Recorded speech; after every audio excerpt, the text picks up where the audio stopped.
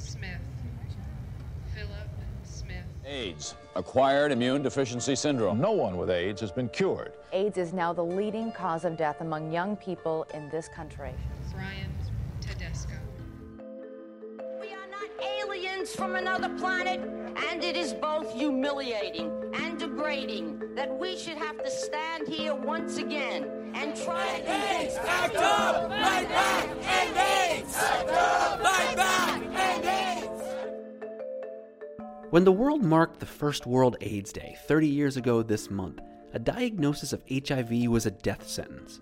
But today, it's possible to live a long, healthy life while HIV positive, and it is conceivable that the epidemic itself will be history by the end of the next decade. For global health professionals, the HIV/AIDS fight offers a compelling model to emulate when targeting other hard-to-contain pandemics. If the international community exhibited the degree of coordination, commitment, and determination that it eventually brought to the fight against HIV, perhaps many other devastating diseases could also be beaten. But as my guest today argues, just because we have the science does not mean that we have the political will to use it. Elizabeth Radin is a lecturer in epidemiology and the technical director of the population-based HIV Impact Assessment Project at Columbia University's Mailman School of Public Health. And although she sees many parallels between the war on HIV and diseases like tuberculosis, she recognizes that replicating past successes will not be easy.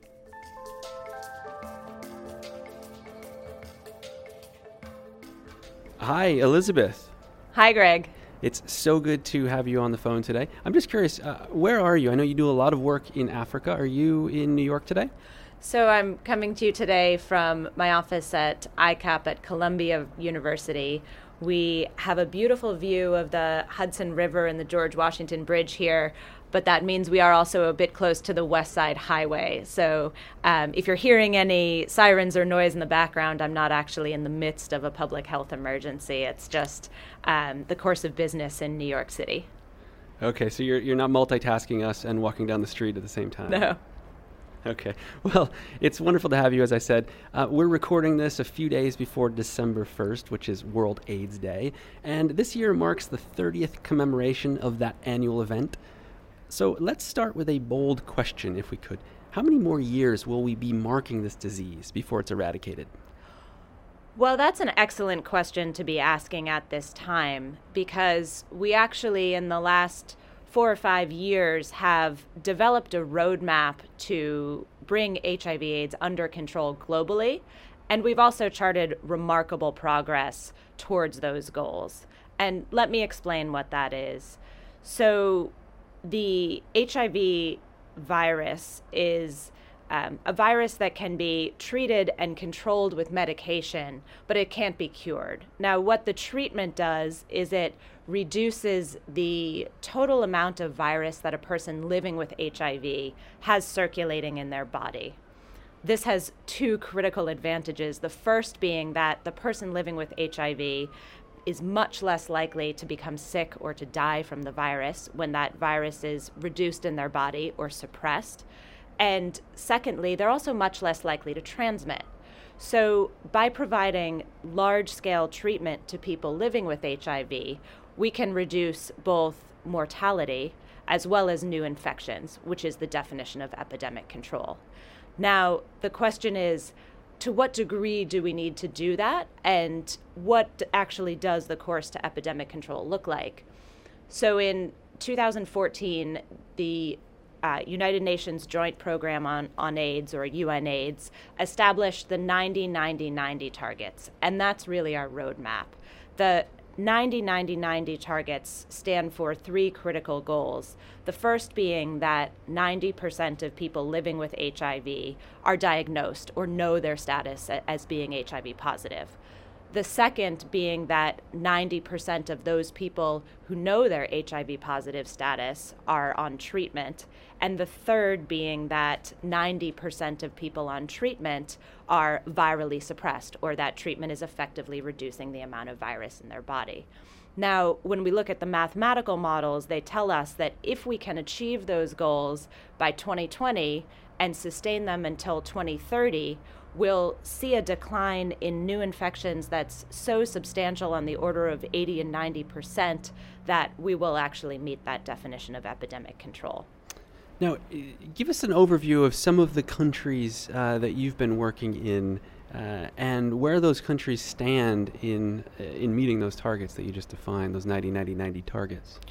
Right. So in the past 4 years, I've had the really unique opportunity to work on a project here at ICAP at Columbia University, funded through the U.S. government's PEPFAR program, which is the U.S. government's Global AIDS Response Program, and collaborate with ministries of health in the countries that are most heavily affected by HIV/AIDS to do really the largest scale, most in-depth studies of the current status of the HIV epidemic that have been conducted. To date, we've studied about 300,000 people in over a dozen countries in Africa. And what we found has been really remarkable.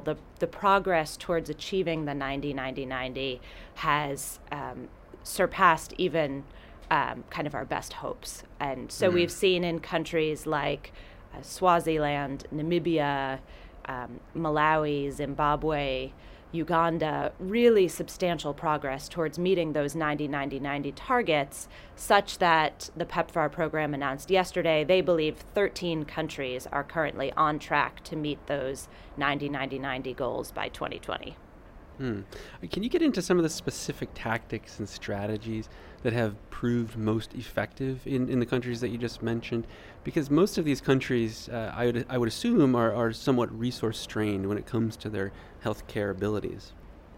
Absolutely, and this has been was one of the critical challenges, and really something that was initially daunting in trying to treat HIV/AIDS globally. There are a number of factors that have been critical, but I'll try to hit on a few of the key ones here. I think certainly one key aspect has been a health system strengthening approach in combination with what we call a public health approach. So health system strengthening is really about reinforcing all components of the health system, including the health workforce, health training systems, the ability to logistic systems, the ability to procure and stock and supply medications and diagnostic commodities that are needed for an appropriate response, laboratory capacity to diagnose people and monitor people in an ongoing way. Within that, a critical approach has also been a public health approach of designing robust but straightforward protocols for testing and treatment. That has critically allowed some of the work of treating HIV to shift from very, very, very scarce medical doctors to clinical officers and nurses and midwives and even community health workers. So that's all on the health system side. At the same time, critically, the communities of people living with HIV and communities affected by HIV have been engaged and continue to be engaged, and we can only aspire to have them play an even more central role, and that's critical in a number of respects. I want AIDS to get cured because if I get it, I want to beat it.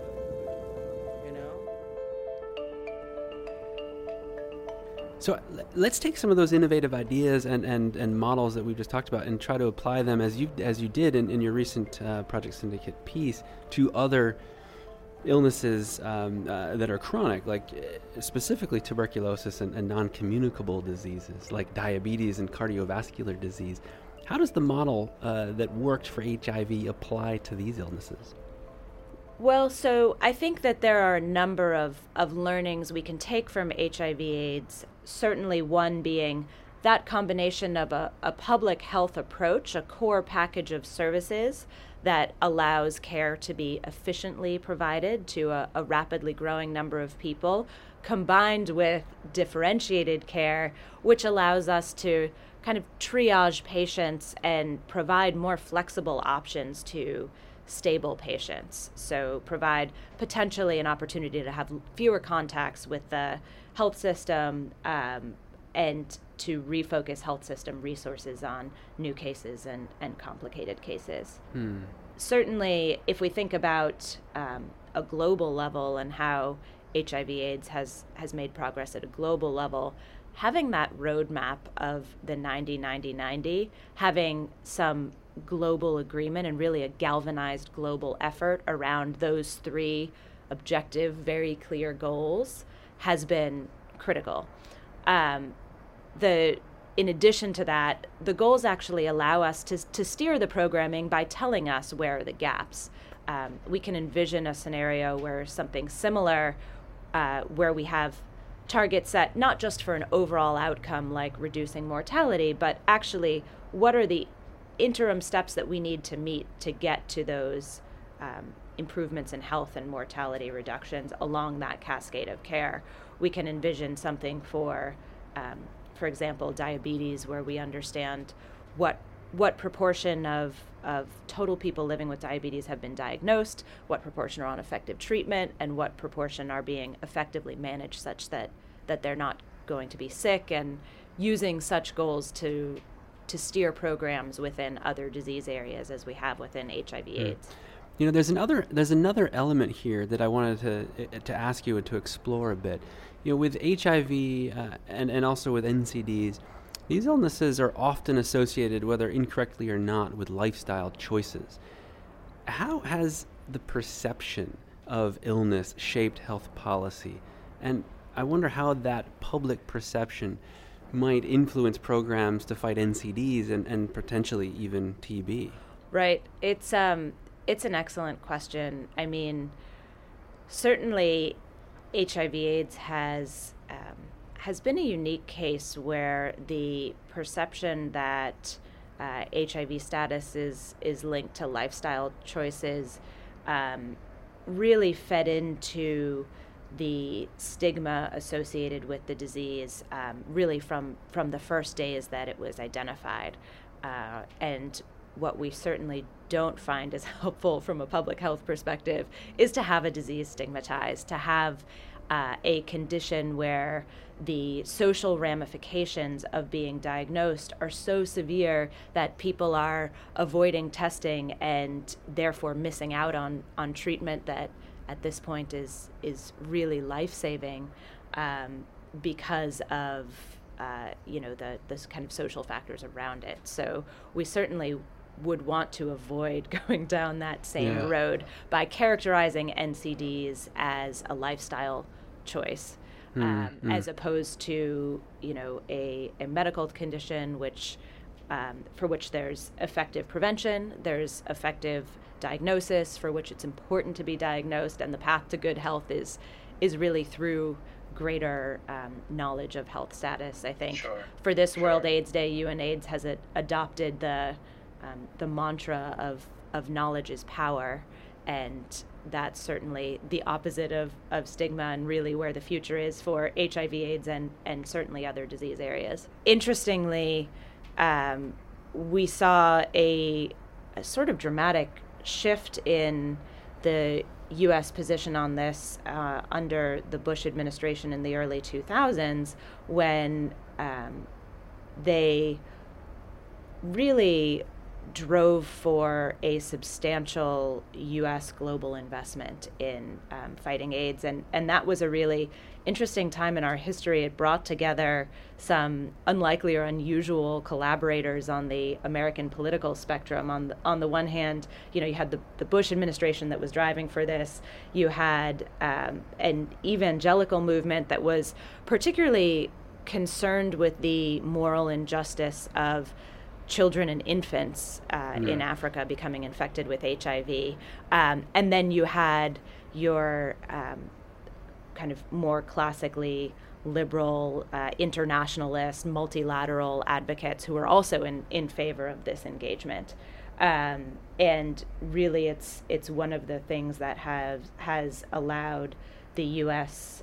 contribution to the global AIDS response to be so robust and so enduring is that it actually has been bipartisan and very heterogeneously supported.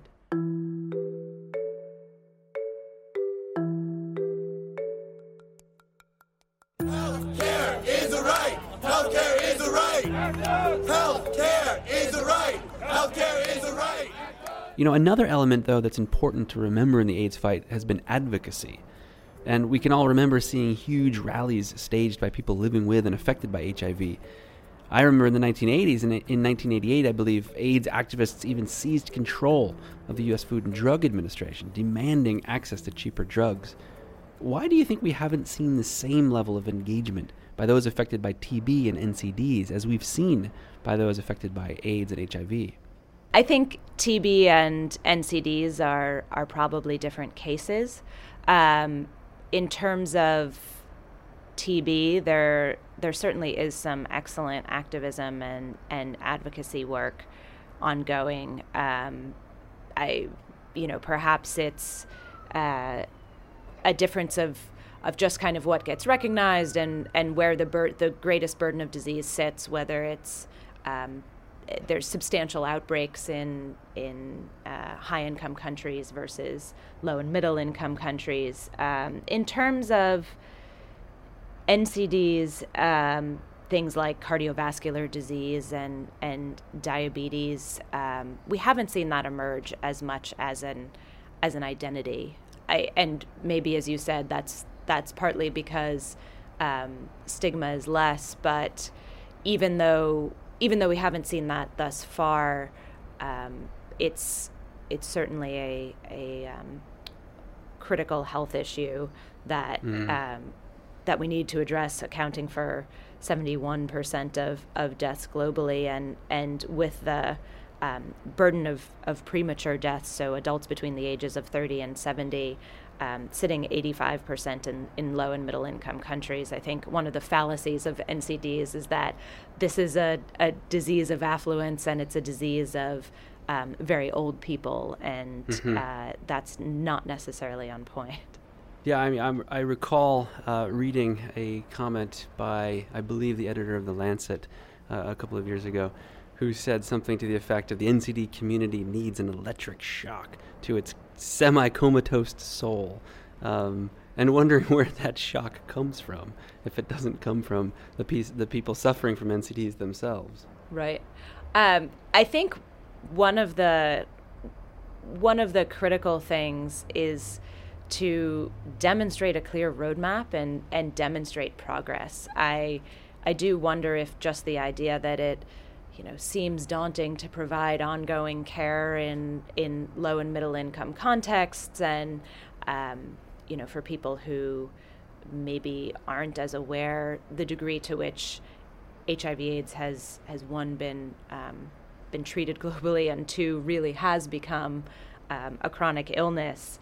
It just sort of seems like something too big and nebulous to take on, and that therefore identifying clear strategies and benchmarking progress and demonstrating what really feasibly and affordably can be done could help to energize some of that movement. Mm-hmm. Well, let's bring the conversation then kind of full circle from the specifics of policy to some of the challenges of politics. In September, and this is another piece that you've pointed out, high-level UN meetings on both TB and ending NCDs were held on the sidelines of the UN General Assembly, suggesting that there is strong political support for dealing with these global health threats. At the same time, we have the developed countries and historic supporters of these programs, like the United States, threatening to slash funding for AIDS relief, PEPFAR, that you've mentioned, and continuing to fail to fill key health-related positions in their administrations. How do we ensure on this 30th anniversary of World AIDS Day that global commitments to dealing with public health priorities like HIV/AIDS, like TB, like NCDs are fulfilled in an era of clear growing isolationism politically? Mm-hmm. So it's a couple things, and it's a page that we can take out of that early activist playbook. We need accurate information. So accurate information about the diseases themselves, about what can be done, about really the effectiveness and affordability of potential solutions. And then we need engagement. So the majority of Americans do support a major or leading role for the U.S. in global health. And at the same time, we see that there are ongoing potential threats to the U.S. global health investment. As you've mentioned, there have been budgets that have gone forward with proposed reductions to PEPFAR that's actually been rejected by Congress. Again, kind of drawing on that bipartisan support. There are also currently proposed cuts to the overall global health assistance budget in the U.S. We'll have to see how that goes forward towards 2019. But it's critical that we have a accurately informed populace and an engaged populace, one that says, this is something important to us and makes that clear to their elected representatives. We obviously just had an election here in the U.S. where we had high voter turnout by U.S. standards, and we're seeing a high level of political engagement. We need to maintain that and make sure that people are making their voices heard, that they know solutions exist, and they want us to be a part of supporting that. Yeah, I mean, it seems like we can see the light at the end of the tunnel for so many of these global pandemics, and yet we've entered this era in which policymakers continue to argue that protectionism is good for the world, or at least in terms of being good for business and trade.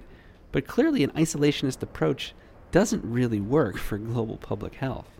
Yeah, I mean, I think we can see out of the UK today that maybe there's some rethinking about whether it's even good for business and trade in the economy, but it certainly isn't good for public health. The idea that health issues, be they infectious disease outbreaks or chronic conditions or population level factors like maternal and child health, the idea that that's somebody else's problem and it won't affect us, and it's not really our concern is not just morally problematic, it's dangerously misguided. We saw 3-4 years ago with the Ebola outbreak in West Africa, just how quickly a deadly virus can make its way from a remote village in Guinea to the subway in New York City.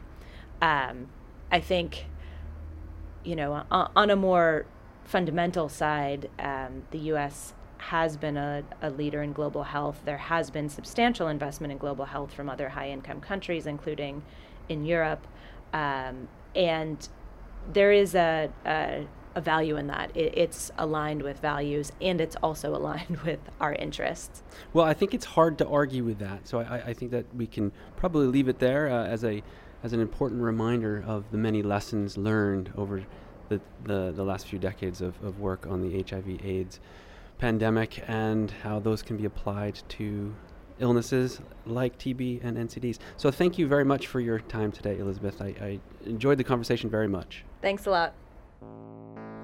That was Elizabeth Radin, a lecturer in epidemiology and the technical director of the population-based HIV Impact Assessment Project at Columbia University's Mailman School of Public Health. That's all for this episode. Thanks for listening. Be sure to rate and review our podcast and subscribe on SoundCloud, Stitcher, and iTunes. Until next time, I'm Greg Bruno.